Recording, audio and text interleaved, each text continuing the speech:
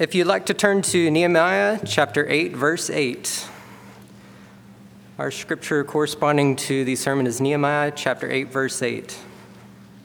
They read from the book, from the law of God clearly, and gave the sense so that the people understood the reading.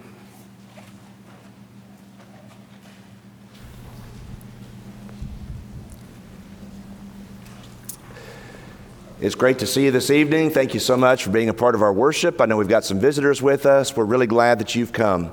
Just might mention briefly that tonight, after services, we're going to have what we call a brown bag meal, and brown bag just basically means you bring your own food. So if you'd like to run and get something and bring it back, you're more than welcome to. The reason for this is we're going to be welcoming KJ Moore. KJ obviously has been here for a week. He preached last Sunday, but we're so excited for KJ to be here and to be working with us, and we're going to be doing a pounding for KJ. When I was first starting out preaching, the church where I began up in East Texas did a pounding for us, and it was traditional in the sense that what a pounding was in the years past, you would bring a pound of what you thought would be useful for the new preacher. So a pound of sugar, a pound of flour, a pound of, whatever, and you just, pack the pantry and help the preacher to have a new start. We're not doing that to you, KJ, don't worry. But we are going to be presenting KJ with some things to help himself get started here in Katy, and we're so glad that you've come to be with us. We're really excited to work with you, and we know you're going to be a blessing to us. Thanks for your prayers this past week as many of us were away at summer camp at Camp Bandina. It was really hot. It was 105 degrees more or less just about every single day. The river was really low there at camp, but everybody had a great time. And I want those of you who are parents to know we couldn't be happier with the way that your young people conducted themselves. They were exemplary in their behaviors and their attitudes and their Christian spirit. On Friday, I sat in a meeting with all the other counselors that were present at camp this week, and we talked about in our cabins who we thought were the best representations of the kind of spirit that we would like to see at camp, and many of your young people were named by name by other counselors who had watched their behavior. I just want you to know that it's exemplary and it's remarkable, and it's a testament to the kind of way that you're bringing up your young people. And so thank you so much for what you do to encourage your kids, and thanks young people for the way that you handle yourself when we're away at things like camp. We're so thankful for you. Let's ask this question tonight: why don't we understand the Bible alike? It seems that in Bible studies, oftentimes the Bible studies that we have conclude with people saying, well, that's just your interpretation.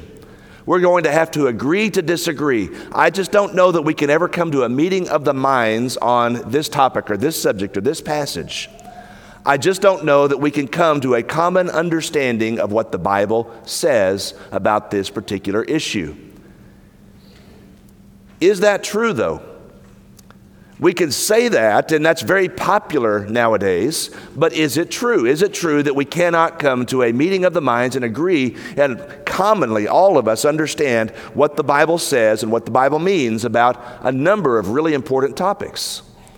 Think about it this way. We regularly need to have a common understanding in some other areas of life. When it comes to recipes, those of you who try to cook, there is no room for your interpretation of whether the recipe calls for a cup of flour or not. The recipe says what it says, and if you're going to remake what is being counseled on the recipe card, you have to understand the measurements and the type of ingredients that are being used. It's just essential. Not only that, but when you go to the doctor, doctors do it digitally now, but they used to give you a paper prescription. They would write down on the paper, you need such and such a prescription, so many milligrams of such and such a drug, and then you would take that to the pharmacist. And the pharmacist can't take that piece of paper and say, well, my interpretation is different from what a different pharmacist might do, and you never can be sure exactly what the doctors mean anyway. I mean, can we really understand a prescription alike? Can we really understand a recipe alike? Or what about sale ads? Did you know that major corporations and stores, they have people that they employ for the specific purpose? Their whole job centers around proofreading the sale ads. Because if a sale ad goes out and there is a misprint, even a tiny one, if they drop a zero from one of the prices on one of the items, they're going to have major issues, because they recognize, these stores do, that what is written on the sale ad is going to be commonly understood as the price we are advertising for this particular product. And nobody really looks at those areas of life and many others you could name and says, it's just your interpretation. I don't know that we can ever agree on what price Walmart is selling the TV for after all. I don't know that we can ever agree on whether or not we should put flour in this recipe. Nobody says those things. We just commonly, knowing the kind of document we're looking at, we just commonly recognize that this is something that is understandable. So why do people struggle when it comes to the Bible? Why is it that when we open this book and we begin to read from its pages, why is it that so many of our Bible studies and our conversations end with, we're just going to have to agree to disagree? Why is that the case? Let's explore that question tonight. Get your Bible out. And what I want us to do with our first point is I just want us to ask the question, can we understand the Bible alike? Passages from God's Word for us to think about. This is kind of like a classy sermon, kind of like a Bible class, but I want you to turn to 10 passages with me, because I want you to see these in your Bibles just like mine. Turn first of all to Isaiah chapter 1 and look with me at verse 18. Can we commonly understand, can we come to a meeting of the minds about what God means when He gives us His Word? Is it possible for us to understand the Bible at all?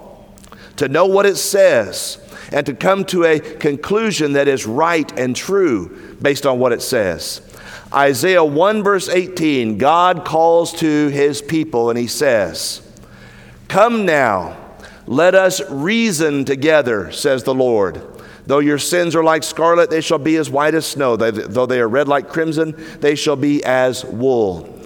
I want you to notice the first part of that verse. God says, come and let us reason together.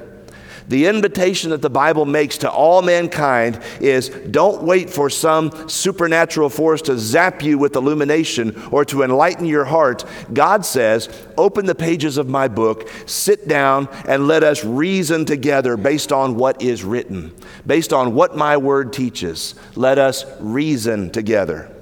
God expects us to use our brains, our minds, to understand what is written on these pages. Come, let us reason together. Passage number 2, turn to Matthew 4, verse 4. Matthew 4, verse 4. Jesus was led out to the wilderness to be tempted by the devil, and the first temptation was that he should change stones into bread, remember?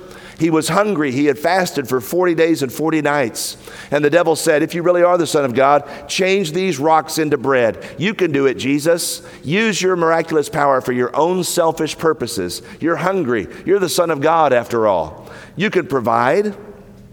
And Jesus remarks this way. He quotes from Deuteronomy. And here's what he says in Matthew 4, verse 4.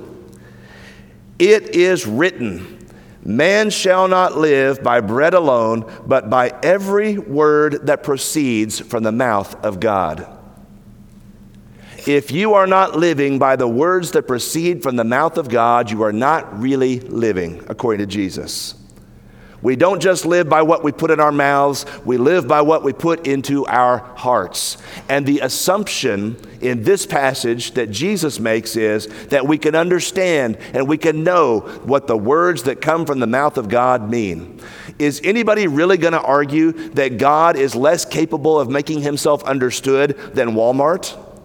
Is anybody going to argue that God is less capable of telling us what He intends us to know than a doctor writing a prescription on a piece of paper? Man lives by the words that proceed from the mouth of God. Next passage, Matthew 22, verse 29.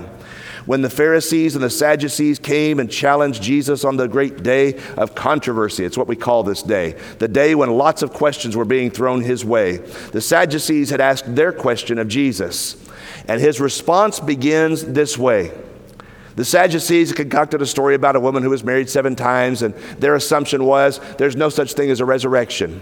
And Jesus begins by responding to them with this, Matthew 22:29. You are mistaken, not knowing the Scriptures nor the power of God. What was Jesus' condemnation of the Sadducees? The fact that they didn't know the Bible. They didn't know what it says. You do not know the Scriptures, neither do you know the power of God, and that's why you're wrong, Sadducees. Again, for our purposes, can we understand the Bible? Jesus expected the Sadducees to. He expected them to know what it means. Turn to John 20, look at verses 30 and 31. Again, our question, is it possible for us, are we capable of knowing and understanding God? Can we know His will? Can we understand the Bible at all? John 20, verse 30. And truly Jesus did many other signs in the presence of His disciples, which are not written in this book.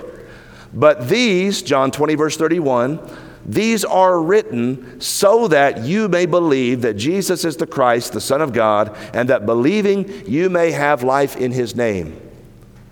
Why is the book of John written? It's written so that you can read it and you can know what it means and you can believe in Jesus Christ and you can have life in His name. Can we understand the Bible? John says, that's the reason I wrote the book of John, so that believing you may have life through His name. Next passage, Acts chapter 4, verse 32. As we think about this question, is it possible for us to know? Is it possible for us to understand? Acts chapter 4, verse 32. When people have differences of opinion about the Bible, when people say, you've got your interpretation and I've got mine, it always leads to division. And most often it leads to sinful division. But I want you to notice what happened in the early church in Acts 4:32. Listen very carefully to the words. This is shortly after the New Testament church had begun. And the Bible says in Acts 4, verse 32, the multitude of those who believed were of one heart and one soul. Neither did anyone say that any of the things he possessed was his own, but they had all things in common. The first century church, brothers and sisters, was united. They were of one heart, they were of one soul, they listened to the apostles' teaching and they understood it, and they knew exactly what God wanted them to do, and because of that, they had unity. Did you ever get a group of 3 or 4 people together and ask, what are we going to do for lunch? Where are we going to go? We're going to go to a restaurant for lunch. Which one are we going to go to? Do those 3 or 4 people ever agree? I mean, maybe once in a blue moon. If we can't even agree on where we're going to go eat lunch, how are we going to agree on questions like, what must I do to be saved? And what's going to happen when this world comes to an end? And what does it mean to live a holy life before God? How are we going to agree on questions like that? The early church agreed on questions like that. They were of one heart and one soul. They listened to the Scriptures and did what God commanded. Turn to Romans 16 and look at verse 17 as we list these 10 passages that are worthy of our contemplation. Can we even understand the Bible at all? Can we know what is true and what is false? Can we know what is God's will and what is not? Romans 16, verse 17. The Bible reads, "Now I urge you, brethren, note those who cause divisions and offenses contrary to the doctrine or teaching which you have learned, and avoid them." Here the Bible says that there is teaching that is true and it is accurate. And one of our responsibilities as Christians is to pay attention to what people are saying. Is what this person is saying in line with what God has said in His Word? And if someone is saying something that is contrary to, that is against the doctrine that God's Word has revealed, we are to avoid those people. Note them and avoid them, the Bible says. Can we understand the Bible alike? God expects us to understand Him. Just as a doctor would expect the pharmacist to understand his prescription, God wants us to note and avoid those who speak differently than His Word speaks. 1 Corinthians chapter 1, verse 10, probably on the same page you're already open to. I plead with you, brethren, 1 Corinthians 1 verse 10, by the name of our Lord Jesus Christ, that you all speak the same thing, that there be no divisions among you, that you be perfectly joined together in the same mind and in the same judgment. How are we going to do that? How are we ever going to be of the same mind? And how are we ever going to speak the same thing? And how are we ever going to have unity? Unity is founded upon an understanding of God's truth. It's founded upon reasoning about God's word. What does God intend for me to know? What does God intend for me to believe? And most importantly, what does God intend for me to do according to his will? That's where speaking the same thing comes from. It comes from a common understanding of God's revelation. Ephesians 3 verses 1 through 7. As we think about the question, can we understand the Bible? Listen to what the Apostle Paul writes. Paul knew Jesus personally, face to face. He had spent time with the resurrected Lord. And Paul says, in Ephesians chapter 3, I'm going to begin in verse 3. Ephesians chapter 3, verse 3. He said, by revelation, Jesus made known to me the mystery, as I have briefly written already, by which, verse 4, when you read, you may understand my knowledge in the mystery of Christ. What's he saying there in Ephesians 3, verses 3 and 4? He's saying that when you read the words that I have written, I received these words from the Lord himself, and when you read these words that I have written, you're going to have the exact same understanding of the mystery that I have. Can we understand the Bible alike? Can we all agree on what the Bible teaches? Yes or no? The answer that Paul would argue is yes, absolutely. Read what I've written, and you can share in my understanding of the gospel, of the Gentiles being brought into the body of Christ. 2 Timothy 3, verses 16 and 17. Look at that passage. 2 Timothy 3, verses 16 and 17. Can we understand Scripture alike? Can we understand it all? 2 Timothy 3, verse 16 and 17. All Scripture is given by inspiration of God and is profitable for doctrine, for reproof, for correction, for instruction in righteousness, that the man of God may be complete, thoroughly equipped for every good work. That sounds like God expects us to understand his word. It sounds like he expects us to correct people who are doing things different from his word. It sounds like Scripture reproves those who are doing things in contradiction to his word. It sounds like God expects us to take his word and to put it into practice so that we can accomplish every good work that God has given us to do. Can we understand the Bible at all? 2 Timothy 3, 16 and 17 tells us the Bible is what equips us to serve and to please God in the first place. One more passage along these lines. 2 Peter 3, verses 15 and 16. Peter says something curious, and it's worthy of our contemplation. 2 Peter chapter 3, beginning in verse 15. Peter writes, consider the long suffering of our Lord as salvation.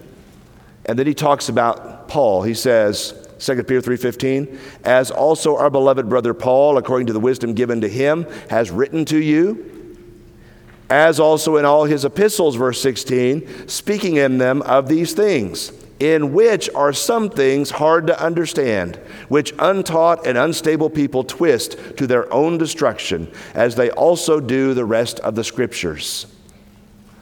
Now that's interesting. Can we understand the Bible at all? 2 Peter 3:16 says some of the things that Paul wrote are difficult to understand. It does not say impossible to understand. It says difficult to understand.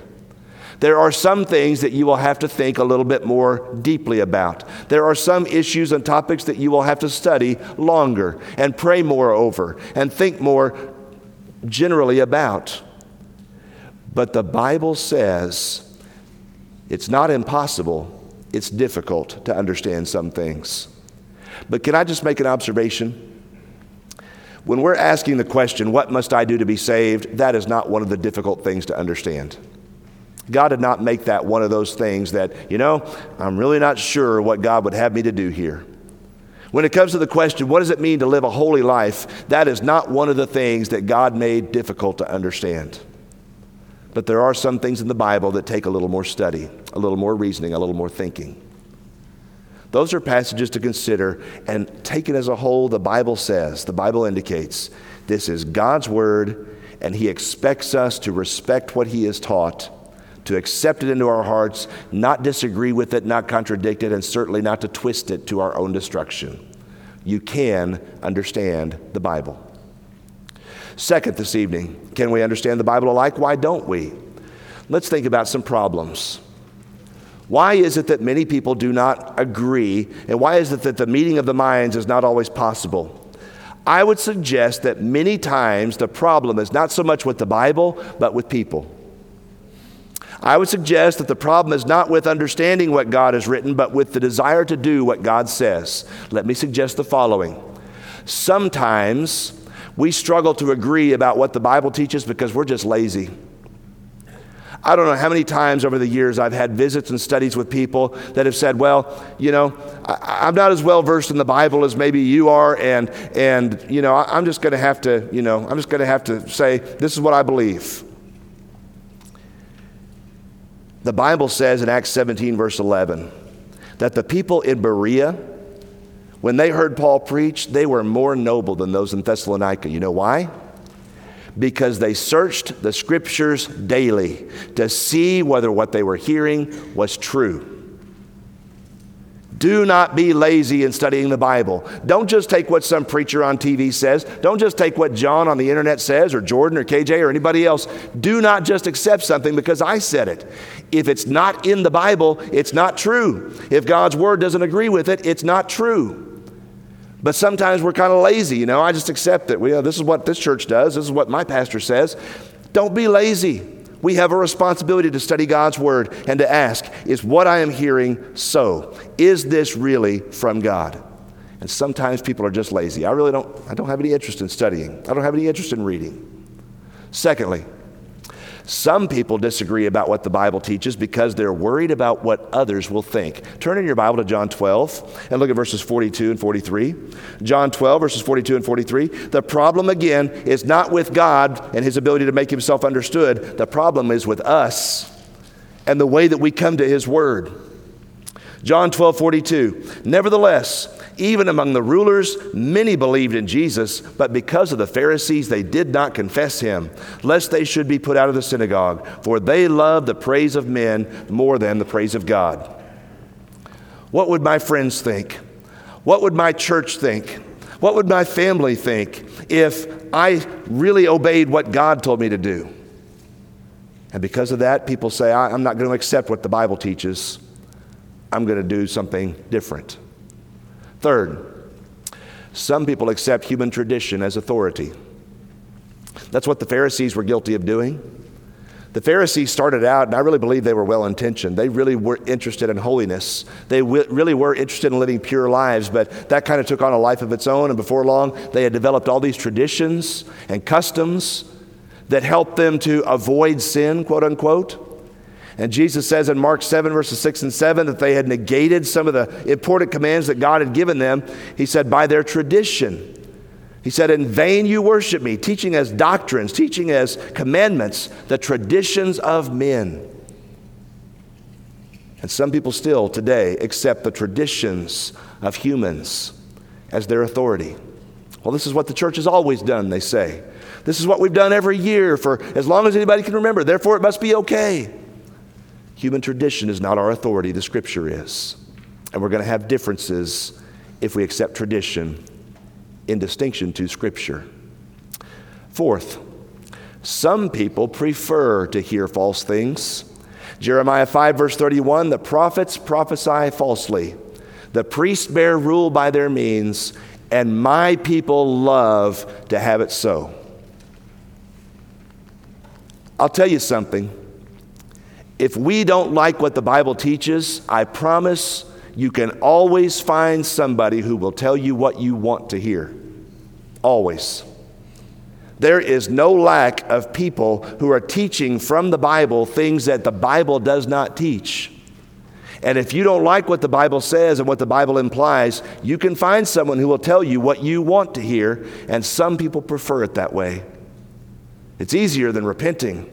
It's easier than making my life different. It's easier than taking up my cross and following Jesus. I prefer to hear false things. In Isaiah chapter 30, the people said to Isaiah, do not prophesy to us true things, prophesy to us smooth things that are easy for us to hear. Isaiah 30, and I believe it's verse 20. Some prefer to hear that. Next, sometimes we struggle to agree on what the Bible teaches because we start with the wrong assumption. In Acts 17, verse 20, Paul began with an idol that the Athenians had overlooked, an idol that said, to the unknown God. He said, I want to talk to you about that particular God. But sometimes we start with the wrong assumptions in our Bible study. I'll give you an example. There are multiplied millions of people out there who assume on the face of it that original sin is a doctrine taught in Scripture. They just assume it. It's not. It's not upheld by Scripture. The idea that babies are born in a sinful state, in a sinful condition, and that they're condemned and lost unless the Holy Spirit comes and regenerates their hearts, that is not taught in Scripture anywhere. But there are multiplied millions of people who begin with that assumption, and when they open up the pages of the Bible, because that assumption is in their head and in their hearts, everything else they read is colored by that and shaped by that and molded by that doctrine that original sin, that we inherit sin from Adam. That doctrine is everywhere. And that assumption that people begin with is a false assumption to start. We're going to have trouble agreeing on what the Bible teaches if we don't listen to what God says about the condition of infants and small children. Some begin with wrong and improper assumptions. Some people fail to consider everything the Bible says about a given topic. 1 Thessalonians 5 verse 21 says, prove all things and hold fast that which is good. As God's people, we have a responsibility and an obligation to take everything Scripture says about a given topic. Because otherwise, if we're not paying attention to everything the Bible says, the commands it gives, the examples that are presented to us, and the inferences we must necessarily draw from the way that God presents His Word, if we're not paying attention to those things, and we're not looking at everything that God has to say, we're going to start making some narrow judgments and assumptions that may not be completely sustained by Scripture. A failure to consider everything that God says on a given subject. Sometimes people fail to or fear to lose power, wealth, or status. If I obeyed the gospel, if I did what Jesus wants me to do here, think of what I'd be giving up. The rich young ruler is a prime example of this. Mark 10, verse 22, he went away sorrowful because he had great possessions. If I follow Jesus, I'm going to have to give up that which I love, that which I possess. And many times people will defend their viewpoint, not because they don't understand, not because God hasn't made Himself clear, but because they fear to lose something if they obey. And then, sometimes people are just dishonest with the facts. In John 7, verse 12, even Jesus' brothers, even the disciples that were, the Jewish people that were around Jesus, as they looked at Him and as they tried to evaluate, is this the Messiah or not? How many people do you know that can walk on water? How many people do you know that can feed the crowds, the multitudes with 5 loaves and 2 fishes? How many people do you know that can raise the dead and heal the sick and cause the blind to see? And yet still people are looking at those facts and, is He really the Son of God? Not sure. Sometimes people are just flat out dishonest. I don't want to believe this. I don't want to follow Him. Therefore, He's not really special. The Bible doesn't really say what it very clearly says. We're dishonest with facts. I submit again tonight this. The problem is not that God is incapable of making Himself understood by all of us. The problem is with us and the attitudes and the assumptions with which we come to His Word. That's the problem. Let me give you 3 examples as we conclude this evening. 3 examples. Can God make Himself understood? As Jesus prepared to ascend, He said to His disciples in Mark 16, 15, and 16, "Go into all the world and preach the gospel to every creature. He who believes and is baptized shall be saved. He who believes not shall be condemned." If Jesus, the Lord, could stand right here beside me this evening in the flesh and talk to us, and we were to ask him, Lord, what must I do to be saved? How do you think he would answer that question? What do you think his response would be? He would say, whoever believes and is baptized shall be saved. But wait, Lord, you can't mean that we have to be baptized to be saved. That can't be what you're saying. What other words would he use to try to convince us that that is what it means to come into a relationship with him? He who believes and is baptized will be saved. Do what he says. It's a prescription. Don't be the pharmacist that second guesses the doctor. I don't think the doctor knows exactly how to treat you. I don't think he knows exactly what's going to cure your illness. Just listen to the doctor. He's the great physician. Second example, John 14:6. An exclusive claim, some would say a narrow-minded, a bigoted claim. I am the way, the truth, and the life. No one comes to the Father except through me. If you're going to have a relationship with God, it is going to be through Jesus Christ, because he made that claim. This does away immediately with any kind of idea that all people who are spiritual are somehow going to be fine. We're all on different paths. We all have to seek our own way. We all have to seek the gods that seem best to us. No, there's only one way, and Jesus said he is that way. There's only one truth, and he says he is the one who is the possessor of that truth, and there's only one real eternal life. And Jesus says he's the only one that can give it. You have to work hard to misunderstand the Lord. He was exclusive, and he does exclude Islam. He does exclude Buddhism. He does exclude Hinduism. If you're going to find access to the Father, it will not be through those religious systems. It will be through him and him alone, his gospel. You have to work hard to misunderstand. Example number 3. In Exodus 20, verse 11, Moses was giving the 10 Commandments, and he was talking specifically about the Sabbath day. Did you know that on the seventh day of the week, on Saturday, all Jewish people were supposed to rest and do no work? You may know that, but do you know the logic behind it? Here's the logic. Moses says, by inspiration, this is God's word, for in 6 days the Lord made the heavens and the earth, the sea, and all that is in them, and rested the seventh day. Therefore the Lord blessed the Sabbath day and hallowed it. How many days did it take God to make the world? If God were right here speaking to us, literally, personally, and we were to raise our hand, what would you ask God about creation? God, how long did it take you to make the world? Did I not make myself clear? It took me 6 days. But God, are those literal days? I mean, really, aren't those millions and millions of years? Aren't those eons of time? Because we've got all this other evidence that seems to indicate that something different was happening. Do you believe God's word or do you not? Is it difficult to understand what God has said? Is it difficult for him to make himself understood? Would God stand here and say, well, you know, I said this to accommodate the notions of the Hebrews and as they were exiting from Egypt, and I know that what I said, I know it says 6 days, but really that's not true. That's not really what happened. What kind of God is that?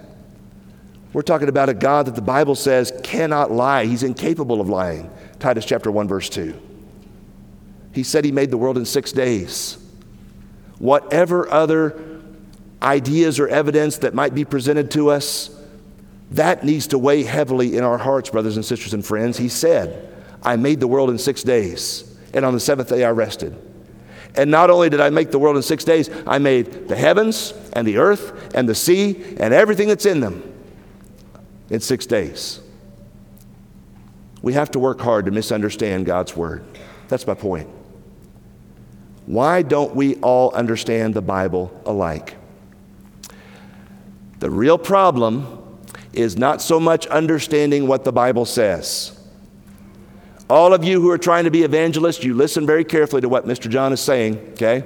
Sorry, John is saying. I've been at camp for a week and I've been Mr. John for a week. So listen to what I'm saying. Sometimes, sorry, I feel like I need to stand up and salute. All right. Kind of wake you up, you know. Sometimes the problem is not so much understanding what the Bible says. We have conversations with our friends and our loved ones because we care about them, because we want them to know Jesus. We have conversations with them, and we think to ourselves in our heart of hearts, you know, I just need to try one more time to explain this. I just need to sit down with them. I just don't feel like I did a good enough job, and that's why they don't believe. I just don't feel like I made it clear enough. Maybe you didn't. But I would just almost imagine that in those conversations you did a pretty good job of telling people what the Bible says. And the problem that they're having, folks, is not that they do not understand. The problem they have is having the will to do what the Bible says, which is a different proposition entirely. Understanding is one thing, the will to do it is something completely different. And where people break down and where religious division happens is because we don't have the will, the desire to do what this book tells us to do. Are there some things that are hard to understand? Yes. Is salvation and holiness one of those things? Absolutely not even a little bit. God says, whoever believes in Jesus Christ and confesses his name and repents of their sin and is baptized will be saved. That is not difficult. The world has made it so. Because instead of understanding and obeying, we've come up with all kinds of reasons and ideas about why that cannot be true. The upshot of this entire lesson is this. In James 1 verse 21, James says, we are to receive with meekness, with humility, the implanted word which is able to save our souls. If we don't come to the Bible with meekness and humility, we're never going to find truth, and we're never going to have unity. Let's let the Bible be our guide. Let's let the message change us, and not the other way around. If we can help you to obey the gospel this evening, if we can pray for you, pray with you, won't you make your need known while together we stand and while we sing.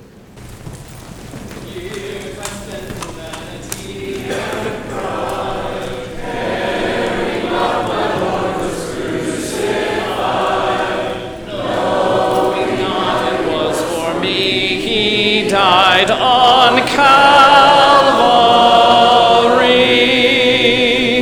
Mercy there was great and grace was free. Pardon there was multiplied to me. There my burdened soul found liberty at Calvary. By God's word at last my sin I learned. Then I trembled at the law I'd spurned, till my guilty soul imploring turned to Calvary.